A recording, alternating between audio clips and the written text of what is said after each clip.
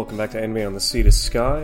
It seems like we're already halfway through the winter 2022 anime season, but at least already on the West Coast, spring seems to be already coming to fruition and seeing a lot of lilies, a lot of roses, and a lot of foliage essentially finally making their way and popping up out of the ground, even though the spring anime season is still quite a ways away, and there's still a couple of things that we need to take care of, and still a couple of things that we need to finish. And I'm still incredibly curious to see how exactly the season is going to end for a lot of major things, including an ending that may or may not be controversial in terms of Attack on Titan, because as the weeks go by, and as this point, we only have 5 episodes left to go, and some people say there's enough time to finally complete the story and finish where the manga left off, and some are saying that due to the amount of time and the amount of content that they still have to go through, it's still a possibility that a movie might be in sight, thanks to the major successes of both Jujutsu Kaisen and most notably Demon Slayer. But I mean, it's definitely something that's going to be curious to see, because MAPPA is definitely a production and money-wise centered studio, considering how their executive producer is the one that is the current CEO/president. So I'm really curious to see how exactly they're going to take that info, and if they had decided that within the breaks between parts 1 and 2 of the final season. So I'm really curious to see how that's going to end up, because that's basically the major question that's going to be popping up in everybody's minds because of how big this series actually is. But besides that, at least over the break, I was able to go through and catch up on the newest Nintendo Direct to kind of see what everything's going through. I'm finally, after ages and ages of putting it off, after grabbing the game in November of last year, I'm finally giving The World Ends With You Neo a go, and it's just not grabbing me as much as the original one did. I'm now into the second week, and it's just, wait, what do you mean I still don't care about the main trio? What do you mean the only reason why this game is... Because I understand that it's a sequel, but the fact that you're going through a sequel and you spent an entire week building up a new trio of cast members, as well as the other antagonists and deuteragonists of the world that are essentially inhabiting this underground version of Shibuya, and I still don't care about the main ones, and the only ones that I'm curious about as to how exactly the old players of the old game are going to be tying into this, and it's just, I don't know, it's kind of failing on that front, but it's still got 2 weeks, I'm expecting, because I don't know how long they're going to drag this one out. I don't know if they're going to do 3 weeks like the first game did, or if they're going to kind of switch it up a bit and extend the second week, or they might just be incredibly fucking insane and they go for 4 weeks, which I really hope isn't the case, because it took me over 15 hours just to get through week 1. So kind of curious to see how that's going to go, and I'm hoping it gets better at this point once we actually get a little bit of context as to how every other character inside of the show has a part to play and how exactly they got there in the first place, because we haven't really been given any sort of info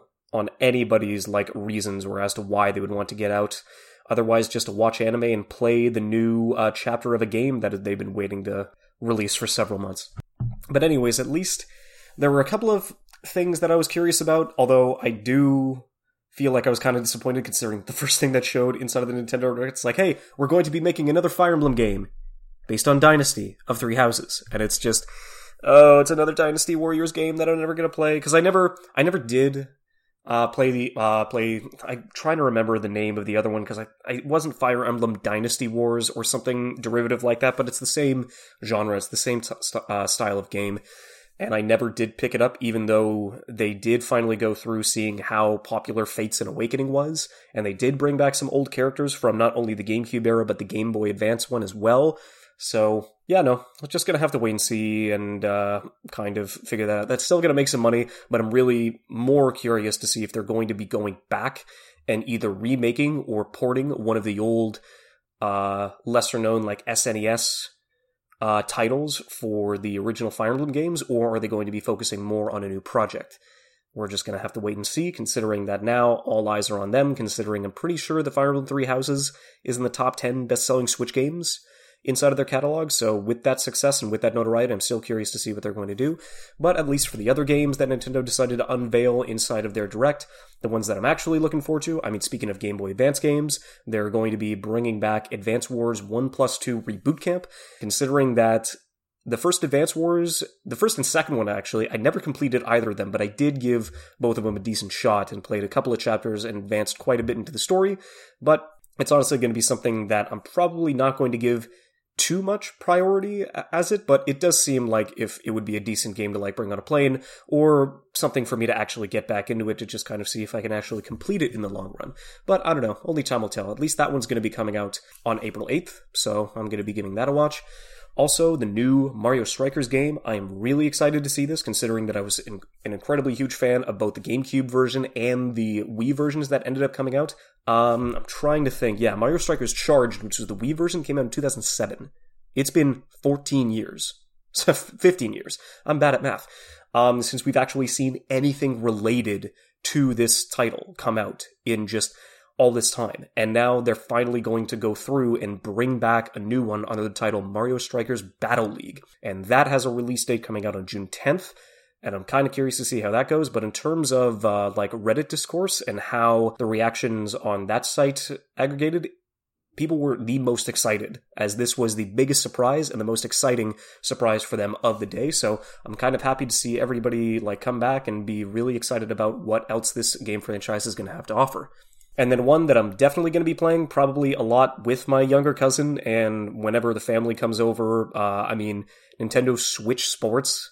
I played the hell out of not only Wii Sports, but also Wii Sports Resort. And considering that this is not only going to be bringing back and introducing like all the classic game modes that we played a lot of this time, but they're also going to be bringing in badminton and volleyball, which is going to be some new additions into the fray. Definitely a huge guy when it comes to badminton, so I'm really curious to see how that goes, and I can definitely see myself going through every single game inside of whatever this sports game has to offer. So yeah, really curious to see how that's going to turn out. And then I guess there's not really much news around it, but we finally got like some promotional material, considering that Yuri on Ice's 5th year anniversary finally ended up going through and released some promotional material and a lot of other it. We've known since like 2018 or so that MAPPA has had a film, Yuri on Ice Adolescence, has been literally going on there for ages and ages. And it's been like 4 years since we've heard anything related to like checking back in on the production. Because yeah, what was it? It was originally scheduled for 2019, but then it was delayed in order to substantially scale up the content more than originally planned. And then, of course, the next year the pandemic happened, so it's just kind of like, okay, you got more time now. It's absolutely ridiculous to kind of see how that, like, how the majority is that has been changing over the past couple of years, but I'm really excited to see how that's going to go. If anything, I'm going to say, because MAPPA's really interested in getting these things out, I'm going to guess it's going to come out sometime in 2023, but only time will tell. But then in terms of other movies, specifically the topics that I actually want to get to today, it's just that 2 weeks ago, this was originally going to be the episode that I had planned to actually talk about the Oscars and what got nominated and what ended up not getting through, but there were a lot of films that I did end up, like, not catching up on up until the day of, and so I just had to figure out, okay, so am I going to put something out later in the week, or am I just going to catch up on all these movies that I haven't seen and actually get, like, another episode out, which was last week's Slipshod, Valentine's Day thing. So I don't know. That didn't feel too good, but it also gave me the opportunity to spread some time out and actually go through and figure out what shows were actually going to be nominated and what ones would have actually been left by the wayside and not going through. So, to put it bluntly, not a single anime film was nominated for Best Picture, and I don't think it has been since like 2020 or 19. Like it's definitely been a while. So yeah, it hasn't been since 2019 since we've actually gotten like an anime film nomination. And I think it was Mirai, I believe.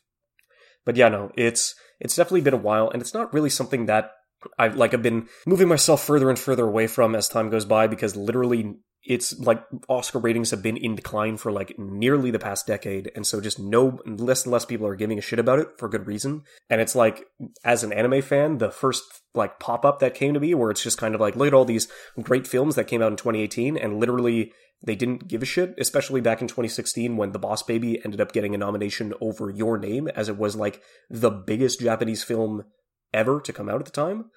So that was just kind of something that really like spurred us, like, why in the ever-loving fuck would this get nominated and why would they not even look outside into the more international waters to find other stuff to go through? And it's just kind of like, oh yeah, well, the Oscars is mainly just like something that's meant to advertise the majority of their films in some of the smaller categories, and it's literally just a buy-in spot where it's like, yo, we can't guarantee you the award. In fact, the majority of the time, the award's already guaranteed to go to somebody else, but at least at this point in time, we can give you, like, a worldwide advertising spot. And it's like, yeah, of course they're going to, like, people are just going to be paying up oodles and oodles of money in order for that to go. But now that they don't really give a shit, considering the amount of viewers has been in a steady decline over the past several years, fewer and fewer people are actually giving it a watch and giving it less and less importance and prestige as it used to be, which is honestly better for this kind of climate. But in terms of, this is definitely going to be an episode where I'm going to be going over a plethora of films that I've been able to go through. Some I was able to watch like back in January, and then of course all of last year, considering this is mostly eligible for 2021 and it takes me a while to remember that, but at least in this point in time, I'll be able to go through the ones that didn't get nominated, and for the ones that I was actually able to go through and finally see, because at least the ones that did get nominated, while none of them were anime, have all been given good recommendations from everybody else who has gone and given this show a watch. So, I was legitimately curious to see how that would go. But in terms of the ones, I'll get right off across the board, the ones that I didn't watch that were eligible to be submitted for a nomination but didn't. There was an American film called The Spine of Night. Never got into that, considering I wasn't able to find anything online for the same deal. As well as My Sunny Maad, which is a Czech film that also that was eligible for nomination but didn't end up going through. Same deal, couldn't watch that. And then it's the exact same deal for these three anime films that went through. So, Laws of the Universe. Couldn't find anything. Literally, like, not a single torrent, not anything in the realm of being able to actually have me the opportunity to actually watch it. It just never wasn't there. Popel of Chimney Town, I was able to find a torrent, but there was not a single subtitle file that I was able to download and, like, attribute that into the experience, and I wasn't able to at least get any sort of sub or dub related to this film. So all I got was the video file, and just kind of skimming through it, it has a really unique storybook aesthetic, but with kind of like a father and son sort of dynamic between a boy and this robot, and there wasn't really much that I saw that seemed like it was worthy of that nomination. But yeah, I don't know. At least it doesn't seem like a priority to me in the coming years. And now this one was interesting because I did have an opportunity to watch this, but I thought, considering how long it's been out, it would have found its way onto the internet in some form of torrent one way or another, and that is Fortune Favors Lady Nikuko.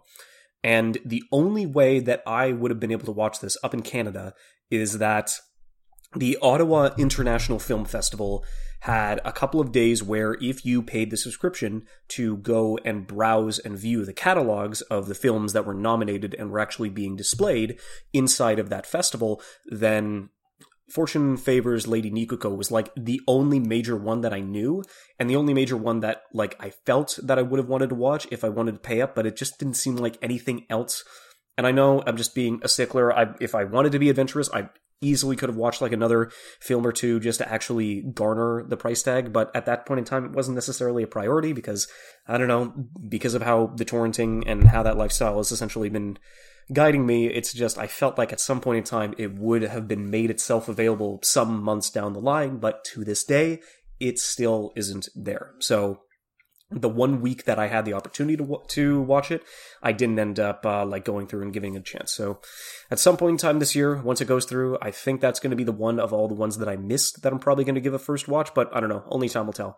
So now for the films that I did watch, and there are a number of them that deserved, I think, there are a couple that deserved it and a couple that didn't. And the one I can guarantee that I would have been a little annoyed by if this one ended up getting a nomination based on its, not only its quality, but because GKIDS was able to, they are a really, full and licensed distribution company, and they've already been able to get Mirai nominated for Best Animated Feature a couple years ago, even though I didn't necessarily think it was his strongest work. But Belle is just another step down, and it's kind of unfortunate because this is probably the last time I am going to just trust the name of Mamoru Hosoda. because it did not work in any way, shape, or film. This film did not work to get me emotionally invested, to get me curious about the world, to get me invested in the conflict. Just nothing about it just came out and spoke to me at all. Considering that, like, at least the music was great. Like, at least the songs were of a good quality. It's just that all the context and the relations and the events surrounding those songs just didn't hit at all in any semblance of the word. I mean, they kind of give some characters more of a spotlight than others when they don't even matter. I really feel bad for her dad, considering that just the basis of this film is that, like, our main character, like, she's not Belle, but she's, like, Suzu. Oh, right, Suzu, because it's Suzu, Japanese for Belle, yada, yada, yada. She basically, so she loses her mom at a young age. She spirals into depression, and she used to sing and compose music with her mom, but now that she's gone, she just can't do it, considering that it just brings up, like, a PTSD response whenever she goes through, and the only way that she's able to go and sing is to, like, go into this Oz virtual reality social network sort of, world, and she's able to, like, let go of her anxieties, and she's actually able to sing in there. And then, but, of course, in that semblance, she gets spotted, and then out of nowhere, nobody knows who her character is because there is a lot of anonymity, and she immediately starts getting, like, millions upon millions of followers, and it's like, she's a trendy meme sensation overnight. And it's like, I get it, you're trying to work off the internet, but that's not really how that sort of thing works, especially when anonymity is sort of a thing. Because, I mean, I would have viewed this film in a different lens if VShojo and Hololive and just, God, I'm trying to remember the name, like, VTubers. If VTubers didn't exist, this would have given me a different perspective if it was something new, but now knowing, like, what VTubers have done over the past 2 years, and, like, how they're able to accrue an audience over, like, a steady period of time, and how they're able to, like, use their personalities to kind of, like, create unique experiences, especially how they were able to give, like, some kind of, like, new way to experience Twitch and live streaming for that inside of the pandemic. That's entirely different. But just this film in particular didn't get any of its bearings right. It jumped focus from one thing to another, so often that you could never, like, sit down and process and legitimately, like, feel and get invested in any of these characters, because they would be jumping into, like, so many different points and mysteries, and it's like, sure, they threw a red herring just to kind of, like, make us feel like we knew who the Beast was and where this was going, but it's the actual response is just so far out of left field and unbelievable that it's just so ridiculously going through. The confession scene was probably the most fun I had inside of that film, because it was incredibly awkward and charming, and seeing, like, even though these two characters barely got any screen time, the way that they were able to bounce off each other specifically gave me so much joy that I completely forgot about everything related to the movie that was going on at the time. And then they just dragged us kicking and screaming back to the virtual reality world. It's like, no, I was enjoying the real world, you know, engagement and shenanigans, but nope, we have to go and continue on with the plot. And it's like, okay, so no, I understand that it's an incredibly harsh comment, but I still think that Belle was probably the worst animated film. Technically, because I saw it this year, since there wasn't any, like, opportunities up in Canada to see it last year, but if this is still attributed to a 2021 film when it got released, I still think it is the worst film that I watched last year. Easily.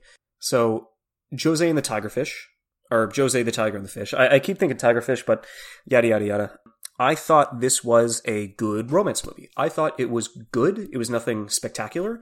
Honestly, the first half of it was like an 8.5 out of 10, considering that I was invested in how the relationship between these two characters were building, how their actual passions and interests and goals were not necessarily aligned, but they were both in full support of one another, and one was able to give the perspective and show them a world that they hadn't seen in ages, based on like the main girl's handicap to not only herself, but to view the world on her own, and she wasn't able to do that herself, and I really enjoyed it. And then by the time I was getting to the peak of this movie, I reached the 45-minute mark, and I scrolled down, and there was still another 45 minutes to go after, like, we reached the peak of, like, oh my god, they're falling in love, they're supportive of each other's goals and lives, they're actually making long-term plans, and it's like, oh no, there's gonna be some sort of K-drama, J-drama, like, conflict or event that's going to happen in the middle and then drive them apart,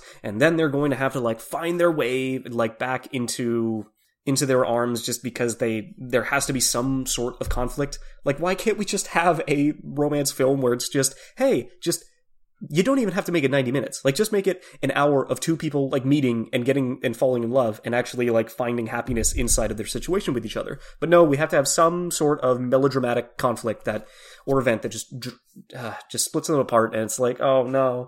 And so it sort of picks up the pieces by the end, but just everything that happens after the midway point just starts to drop off, because even though I cared about the characters, the fact that this was so contrived and out of left field was just kind of like, oh man, we're gonna have to focus on this for the next half hour, aren't we? It's like, oh no. But I mean, like, as a romance film, I would still give it a recommendation, but it's still kind of like, yeah, I don't know. It just never really fit for me. So one that I recently figured out, or at least thanks to the articles on ANN, is that there was a French film, and considering with if Arcane gave me anything, if not the best, animated piece of media last year, it's like, hey, guess what? You should start paying attention to the French animation scene, because there is quite a bit of anime inspiration going from there and a lot of their works, and they are incredibly talented at what they do. So I understand that it's taken me this long to, like, get into, like, the French side of things, but I'm legitimately interested, like, now that that's kind of opened my eyes and given me both a new perspective and an avenue of stuff for me to watch. So, The Summit of the Gods, which is based off of a manga series by Jiro Taniguchi that is produced by a French animation studio. And so this essentially just follows a young Japanese reporter who encounters a mysterious mountain climber named Habu. And so he thinks the camera that is in Habu's possession might be Mallory's camera, who were potentially the first people to ever reach the summit of Mount Everest. And so he needs to figure out where this man was, who he was, what essentially, like, drove him to guide that, and how exactly he was able to find Mallory's camera, because this man was somebody who climbed Mount Everest. And so the film itself goes through the 70s and the 80s and the 90s of basically trying to see these two not necessarily find each other, considering that we jump back and forth between Habu and his past and what drove him to be a mountain climber and what essentially happened to him to drive him all the way to the Philippines and to, like, stay at the base of Mount Everest in some kind of confinement. And what motivates Habu, what essentially, like, drives him to go through, and what drives mountain climbers themselves to climb.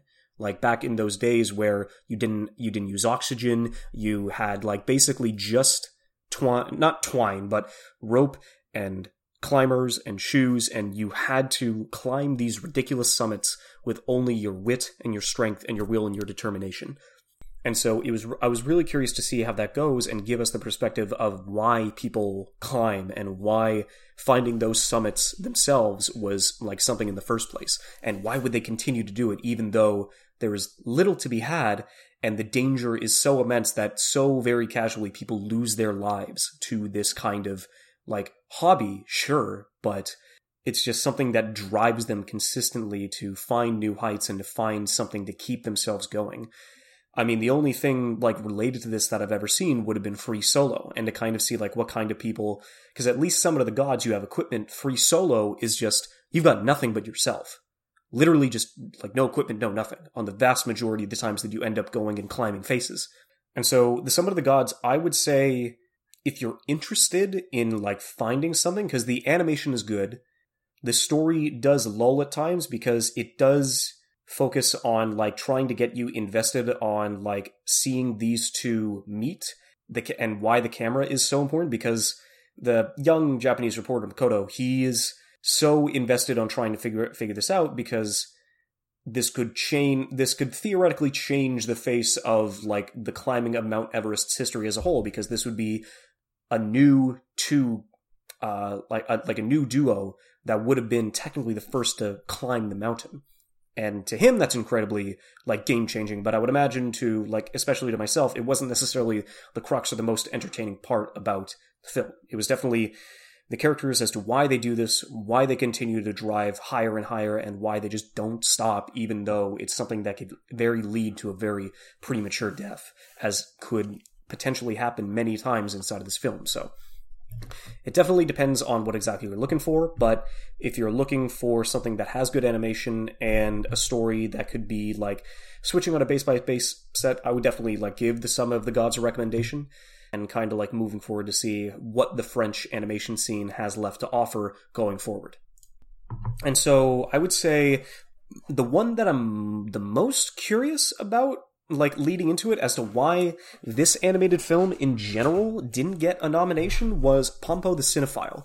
Because it's, like, pardon my language, it sucks off the American, like, Hollywood film industry so damn hard in comparison to every other film, and you know that if there's anything that the Academy loves, they love getting all this positive reception and compliments, and we're the ones that drive the dreams that move the industry forward, and it's like, they are literally, like, cupping the balls and stroking the shaft of, like, all these executives, and the fact that they didn't get a nomination was like, oh wow, like, it's still a good movie. Like, I still really enjoyed Pompo the Cinephile, considering that it's still, like, very heavily, like, dream-oriented, where it's like, hey, we're going to be getting a girl who's never acted before and a dude who's never directed before, and they're going to be given the, like, tools to, like, direct a AAA mainstream film, and it's like, it all goes perfectly. Like, it nearly all goes perfectly because of, like, the strengths of these, like, sets of, like, oddballs and outcasts that are still able to go through. Because it's mainly those two, but then everybody else is competent. Like, you've got some of the best actors, you've got a lot of the good production assistants, you've got everything going through. Like, the major thing, like, the only major tool that I saw that this kid had was that he was really good in the editing bay. Like, that's, and, like, seeing the different perspectives on what producers think are important, who they should actually go into the editing bay, and who should, like, take charge of the film, and whose vision it should be. Like, I was really curious to see how that goes. Honestly, I'm probably going to show this to a buddy of mine, even, he is a small-time director, and he's, like, writing his own stuff, and I'm really curious to see what his perspective on this sort of film would be. But it's like, it was glorifying Hollywood to the nth degree, so much so that there's no way that the Academy would not let this, like, positive press just go unnominated, but surprisingly it didn't. I would still say it's a recommendation. Like, is it a good film on its own if you don't really care too much about the Hollywood process and the rest of it?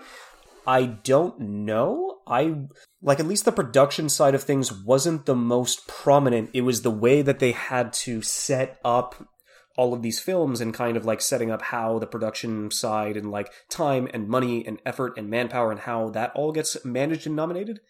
If that's an interest to you, like, I would definitely give it a wholehearted recommendation, because, like, all of these characters that are incredibly quirky in their own rights, they're all, like, driving to be, like, the main force of their own story, like, regardless of their circumstances, and I really was enjoying it. Like, I think it does, like, follow the same problems as, like, one of the only problems for this film was kind of like the same thing with Jose. I'm just going to say Jose and the Tigerfish for now on. So Tigerfish is that it's the same deal where this time, for the vast majority of the film, it was, like, set in stone, and I really liked the pacing, and I liked the editing, I liked the transition, I liked how everybody was moving forward, and that it was still going through, but then, exactly the same, there's still another half hour of the movie. And the conflict didn't really get me going, and it's like, this would have been the most glorifying way to just be like, hey, productions and banks and the Academy, it's like, we know that under these same circumstances you would do and help everybody follow their dreams and not be completely focused on the fucking money, because we know you're focused on the fucking money, and I don't necessarily know why that you wouldn't at least help these people with all the fucking money that you get, but I know that you would do this out of the bottom of your generous hearts, and it's just kind of like, wow, this didn't get nominated. But yeah, no, I would say out of all of those four, like, I'd say I liked Pompo the Cinephile the best. Probably because it is still, like, very anime in its portrayal and its direction, even though it's sit in this fictional world of Hollywood. Like, not like Nollywood, I'm trying to remember, I think is what they called it, but it's basically just a dramatized version of Hollywood. The one that I still am very, very, very, very surprised that still didn't end up getting a nomination was, Evangelion 3.0 plus 1.0. Like, how? Not last year, not this year, which was the last time it would have been able to be eligible. It's just kind of like, Evangelion 3.0 plus 1.0 is going to go through and, like, not get a single nomination. Not even nod. Like, not even, it's like, I just don't even know. Like, Pompo is probably my favorite of those four, but it's like, if you're talking about the best animated film of last year, like, it's Evangelion. No question. It's, like, the way that it's still, after everything that went through, after going through the rebuilds, and the casual backlash of the original television series' final 2 episodes, and the backlash of the end of Evangelion, and then how the amount of stories and different products and timelines and everything that is basically involved inside of the evolution of this show over the past 25 years. And then Anno was still able to give a satisfying enough conclusion and stick the landing to that degree is nothing short of amazing. And the fact that he was able to, like, go through, like, even at the end of his production, that COVID would have struck, and it was still, like, going through production turmoil, even after all this time, through events that were completely beyond his control, was kind of fitting, but still, how they were able to finally complete this era of Anno's Evangelion, because I'm not going to be surprised if Evangelion comes back at some point. Because it's just too successful of a property to just let die and stay low. But this was Hideaki Anno's final Evangelion. It was such a way to send it off that I'm legitimately surprised that it was not even sent in for a nomination, or that, like, they even, like, gave it the chance. So, yeah, I don't know. That was still the best thing I watched last year, like, by far. But now we end up getting to the actual nominations of the 5 films. So there was only one film that I ended up, like, just dreading going through the rest of it. And surprisingly enough, the vast majority, like 4 of these 5 films, I wouldn't be surprised if any of them won at the end of the day. Well, maybe Luca, but that's kind of like, it's still a middle child that still did its job well enough in the time that it was given to still be, like, an enjoyable watch. But if there is only one film inside of this category that officially got nominated for the Best Animated Feature that would win, and I would be legitimately upset, would be Raya the Last Dragon. Because it was a fucking mess of a movie. And a mess tonally, a mess structurally, a mess with characters, a mess with plot, like a mess with how quickly paced it was at some points and how slow it decided to go at others. Like, just everything was completely and utterly, like, bafflingly mismembered and mismanaged. Like, it looks good, as most Disney appropriated films do. Like, it still has a great style and it looks like a great film. It's too bad that literally everything else about it, when it comes to characters, when it comes to story, when it comes to world building, is absolutely bull. It's just absolutely piss poor when it comes to any kind of structure and any kind of semblance. Because the only closest thing that this resembles would have definitely been Avatar, considering that with the different nations that got split up along the river, and how the conflict is set up, and how, like, the major themes are about trust, except, like, the way they portray trust is in the most asinine and bullshit way possible, where it's like, this one chick that betrayed your trust after you decided to wholeheartedly trust her in the beginning of the film, even though you'd only known her for about a couple of hours, and then she betrays you and you're like, oh no. But the fact that she betrays her, the near apocalypse, like the near end of the world, like, is caused by it, and over the course of the time skip, she still shows no remorse and no problems with actually, like, trying to go through and actually figure out what essentially is going to be going through. Like, at least for these 5 films, I'm going to be keeping spoilers to a minimum, but for the one that I am not going to recommend to any facet of any demographic or to any kind of people, Raya is definitely the one that I can't, like, give any positive things to say about. Like, legitimately none. And it was like, I loved watching Awkwafina in Shang Tsung and the Ten Rings, Or Shang Tsung, sorry. Shang-Chi. Shang Tsung, your soul is mine.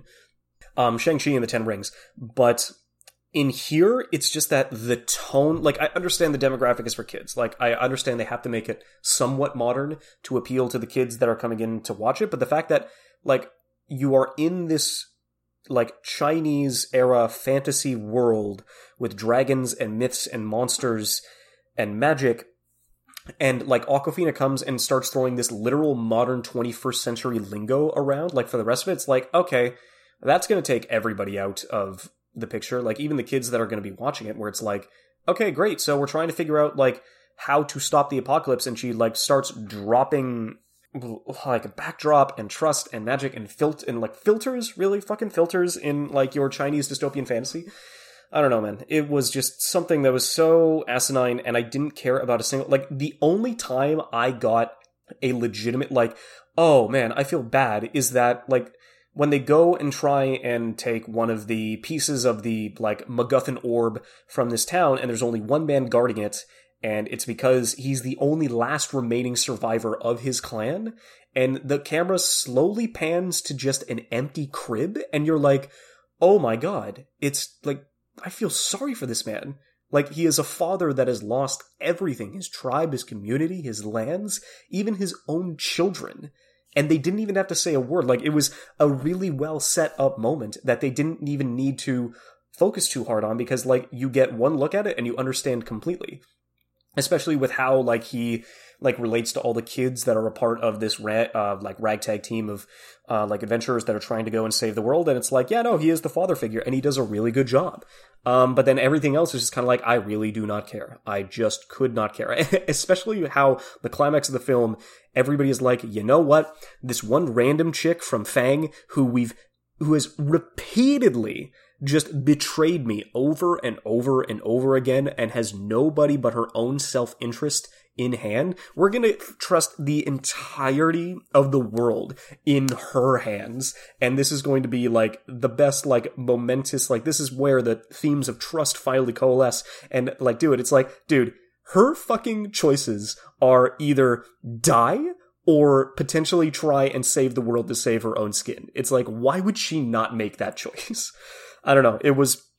I'm trying to figure out what was worse, Belle or Raya the Last Dragon. I think Raya, because I didn't care about any of the characters in the same way. Like, I didn't really care too much about Belle, but at least Belle had the pieces. I don't think Raya had, like, any pieces to spare because of, like, how poorly it was written and how the world was set up. So, like, literally nothing. Like, I just couldn't, I could not give you a good reason to watch Raya the Last Dragon in any semblance of the word. So, yeah, no, it's not much you can do there. So now to the films that are actually good, because, like, every single one of these films are at least a 7 in my mind. Like, they were all a positive experience that I would still, like, if somebody wanted to rewatch it, it's like, sure, let's go and actually give this one a chance.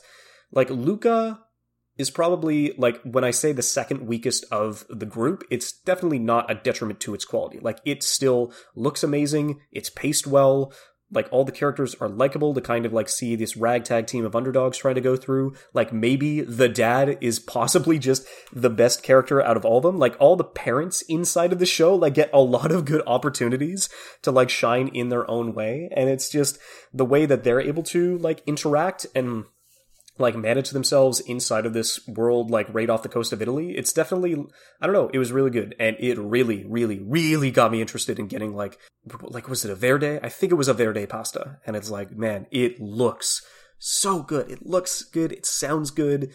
Like all the home-esque, like, atmospheres and vibes that we got when Luca and Roberto actually go in and get brought into the house of these two, like, weirdly, like, the daughter's great, the dad's great, like everything around them is, like, well set up. Like, the quote-unquote villain of this is great, considering that he's just an asshole, and they don't try to even give us a single inkling of, like, remorse or, like, give him, like, a sad backstory to make us realize why he turned out this way. No, he's just an asshole, and he becomes an even bigger and bigger asshole, like, as the film goes on. So it's just kind of, like, still comical to, like, watch him, like, be a bumbling, like, threatening like late teens villain, and it's like, yeah, you know what, you try, man. You keep trying. It's still fun to have you on screen. But yeah, no, at the end of the day, I really enjoyed Luca, and I would still give it a good recommendation. And now, this one's definitely interesting, considering that if any of these three ended up winning the Oscar for Best Animated Feature, I would completely understand and agree with you. Because, like, all of these three films are great in their own respective ways, and, like, add so much in what they were trying to accomplish, whether it's through storytelling or through, like, visual, or using the visual medium, like, as a way to tell these specific stories. Like, all three of them, like, did an exceptional job for the time that they were given, and I could definitely see any of these guys, like, walking away with the trophy. But I think the one that I'll start out with will probably be Encanto. And Encanto is just a really good family story, especially like how stress and like toxic relationships between motivation, expectations, and gifts like lead into how it can twist a family dynamic rather than help it in the long run. And you totally understand why the house is the way it is. Although, if we're talking about the house, I absolutely adore that the house in of itself is a character. Like, I'm trying to remember, like, there was another, besides Monster House, like, there was another film where the house itself, like, was its own character, and it really did a good job. Like, it doesn't even have to say anything, but the way the house responds to all of the shit that's happening around it is just kind of like, oh, you know, that just, it adds, like, that little bit of character without having a single word of it being spoken is just kind of like, you know what, I appreciate the fact that not only do you help the family, but you are a legitimate character in your own right, and I'm really, and I really enjoy you being around here to just amplify whatever the family has going on. And the family has a lot going on, considering, like, how Mirabel just feels as a protagonist, considering that, like, the way that she has to live up to her family's expectations, not having the same gifts that everybody around her family does, and how that relates to them helping the community, and, like, having her find a purpose, or a place, or just a reason to be around everybody that would essentially go through, and how her parents kind of react to this, because, like, one of the, I think it was her dad that's the one that married in the family, like, everybody else, like, surrounding it, like, has a reason to help and a reason to care, but are those goals really something that is, like, an overall net positive, even though it just laces all these expectations and just pressures and stress on top of just this small well, I say small family, it's a pretty big family, like, in comparison, considering, like, how many kids they have, but, yeah, no, it's just, like, everything related to it, like, the way, like, it is a musical, to be sure, and, like, We Don't Talk About Bruno is definitely something that's going to be sticking in my head for, like, the longest time, and I would say that was probably the one that I, like, enjoyed listening to the most. Everything else is, like, all the other ones were a hit and miss. I'm not really that much of a musical kind of guy, so it wasn't something that I could appreciate as much as anybody, like, related to that style of, like, filmmaking and musicals would be able to at least, like, give that kind of perspective on. But yeah, no, it just seems like, I don't know, because it was incredibly funny. I will admit. It was, like, a lot of the jokes we're going through, even the time when they don't even have to say a word, and the tension and the pressure of the, like, scene and the situation, like, goes through, I'm just kind of like, okay, I am really enjoying everything that this show has to offer, and everything that's related to this family. Like, even and by the time that we actually get involved, and we know, like, about the strife and struggle between all these characters, then it actually, like, tries to explore the dynamic and, like, really, like, bring us into it, and it gets you emotional, like, easily. Like, there were moments with Bruno, there were moments with Mirabel, like, everything related to that was just struck so well and did such a good way in spreading its message about, like, legitimate message about trust and, like, toxic relationships, and how the right people, the specific people, have to fix them. And there is nobody that can start except for them. And I really did enjoy what this movie was able to offer, and how it was able to go through and speak its message so profoundly and so directly, and in a way that's completely universally understandable. So, like, definitely thanks to Schaefer Illes Productions, who was able to go through and, like, watch all 5 of these films, and, like, well, actually, no, 4 of them, actually, to give me, like, decent recommendations. The last one that he ended up watching that I only ended up, like, finally getting off of my list would have been The Mitchells vs. the Machines. And this is also one where I can definitely go through and say I had a blast watching this, the comedy, the just the style and the writing and how like quick the transitions are, how it's edited to essentially go through and relate to like Abby's state of mind and how like she would go through because she is a filmmaker, and how she's able to like bring everything like into her state of mind to kind of like help them go through, even though like everybody else related to her family is like still like fantastic in their own right, considering that like the dad who's like, wow, Danny McBride as a legitimately good father figure and like parental figure for us to follow. It's like, it was kind of interesting to go through, but he does a really good job. I think the mother, Maya, ends up like finally finding her footing at the end of the day, like closer to the end of the film. And then Mike, who is Abby's younger brother, like he does a really good job at being like this really awkward, like preteen, like boy who's just trying to deal with the apocalypse, like in his own way. And it's incredibly like interesting to kind of like go through. Oh, Eric Andre was the scientist. Oh, like I was trying to figure out who that was, but yeah, no, it was like, I do remember this guy who's the head of PAL Labs. And it's just, you know what? He was a really good pick. Whenever he was on screen, like he did a really good job in like selling the comedy, even throughout the way that he accidentally leads this into the world's robotic apocalypse. And it's just kind of like, yeah, no, the way that they set this up and like how the comedy hits so well, and considering like what the family goes through consistently, and how their road trip kind of like leads them on this specific path to be one of the only potential families that could save the world, is incredibly far-fetched but still enjoyable, because everything related to this imperfect family is like something incredible to watch, because they're always a joy to be around, and they're always somebody that like you really love to just like hang out with for a bit. And I just really enjoyed how they're able to go through and not necessarily make it seem realistic, considering like how out of the ordinary this film is, but the way that they use all this like 2000s and early 2010s like referential like meme humor,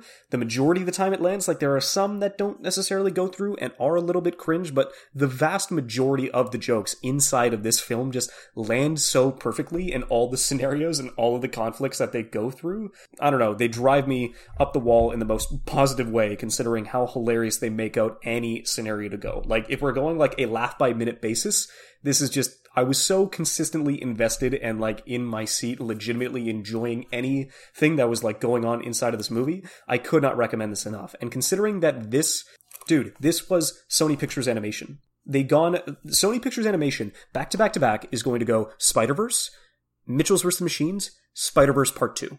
Are they not one of the best animation houses in the world right now? It is actually insane. I don't know, man. Spider-Verse Part 2. It's going to be coming out in October, and I am so excited. You have no idea. Now, I would like to at least, unfortunately, end it off in a more somber note, considering that, particularly for this film, I probably would never have watched it if it wasn't nominated for, like, the Academy Award. And it's definitely one of those things where it's just, that is one of the only good things about the Academy Awards, is that for films like these, no matter where they come from, they still have an opportunity to reach an international audience in a way that not many others could. And so this is Flea. It's definitely just a weird catch in this sense, considering that this is a documentary, and 90% of it is animated, and the other 10% is live action, but not in ways that you would expect. Like, this is, like, it's not Flash, but it is simplistic for the majority of the time that they're going to go through to tell the story. And when they actually want to go through and like jump and actually like properly like animate this consistently, they definitely go through and like do a good job in like selling the particular moments that happen in this story with such vitriol and suspense and pain in this. So Flea is animated, but at its heart, it's a documentary. And this is a documentary or a animated film where I can't imagine it being as engaging as it could be if it weren't animated. You could technically, if they basically took the documentary and the recording of the specific characters inside of this, which I can't even call characters. These are real people whose names had to be changed, whose areas of birth had to be, altered, considering that we can't necessarily bring this back to anybody because of the circumstances of their lives and what brought them to this point.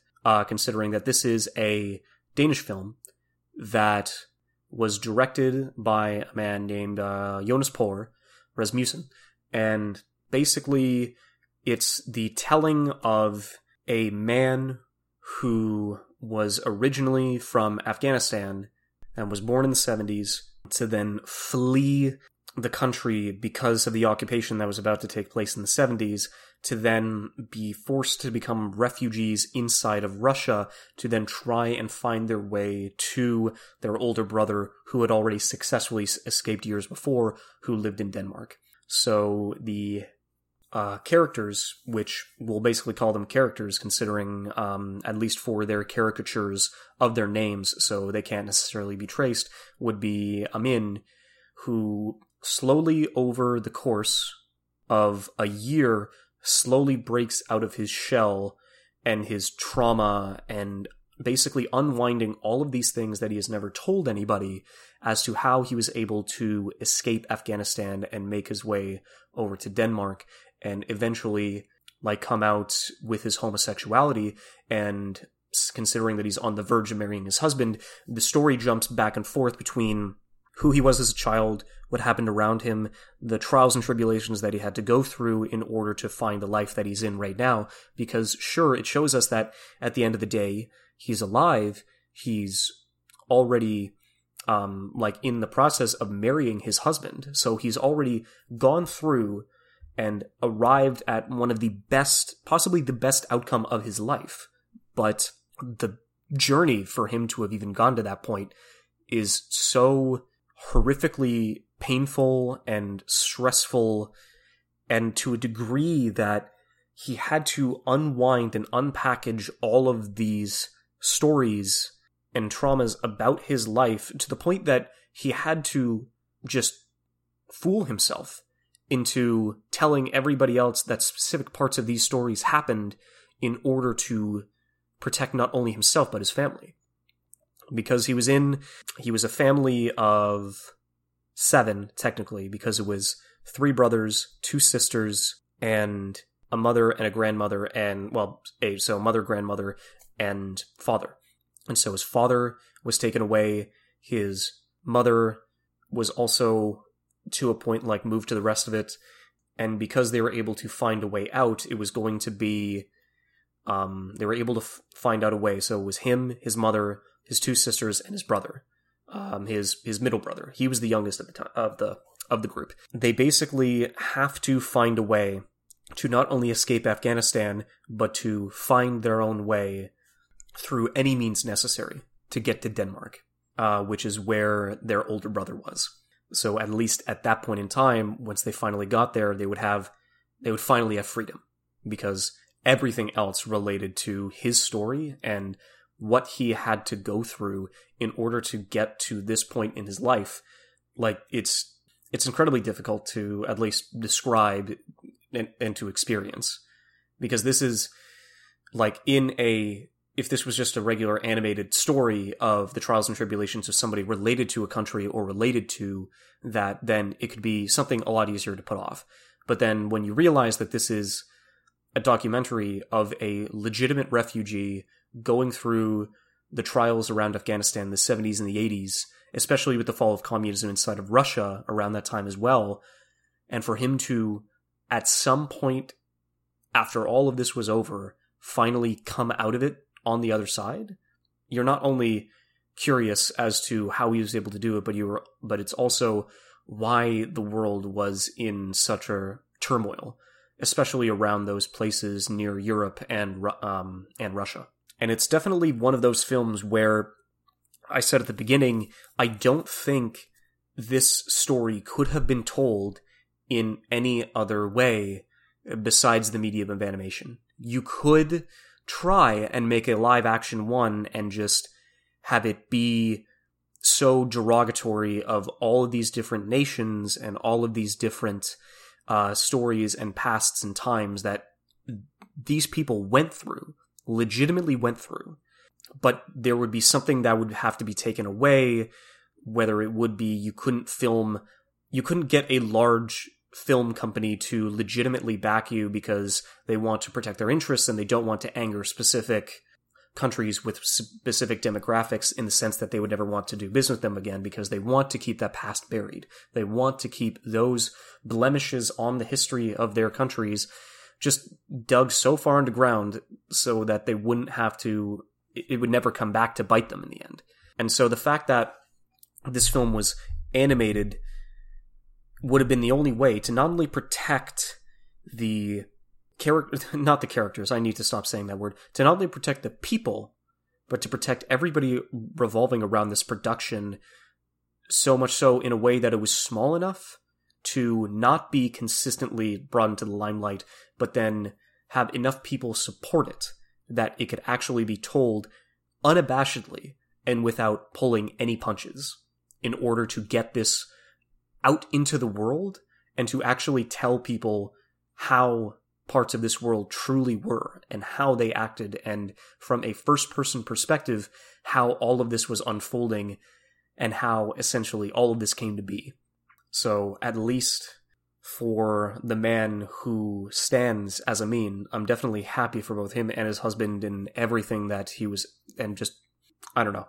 It's really something that is so, like, hollow to say that I definitely sorry for all of that to have happened to him, considering how meaningless those words are, but that's essentially all I can do. And it's definitely not a film that you would want to watch again. In fact, it's not a film that I would want you to prioritize or focus on, considering its content, but it's definitely something that needs to be seen. And it's definitely something that I wouldn't be surprised if it ended up getting the win, but yeah, it's an experience that needs to be seen. So at least at the end of the day, if Flea or Mitchell's or Encanto, if any of those three won, I would totally be understanding of how that would essentially go. But yeah, I would say besides Raya and besides Belle, I would still recommend, if anybody's looking for something to watch, then essentially to go through. I'm going to try, and now that I've actually got this episode out, I don't have to worry too much about it. I'm going to figure out what essentially to do over the next 2 weeks, but at least I've got a couple of ideas down the pipeline, so I'm not going to be as muddled up and mixed to force myself to choose between a couple, because at least now everything's, pretty lined up for the next month or so. So I'm hoping you'll be able to at least look forward to those, and as always, have a good one.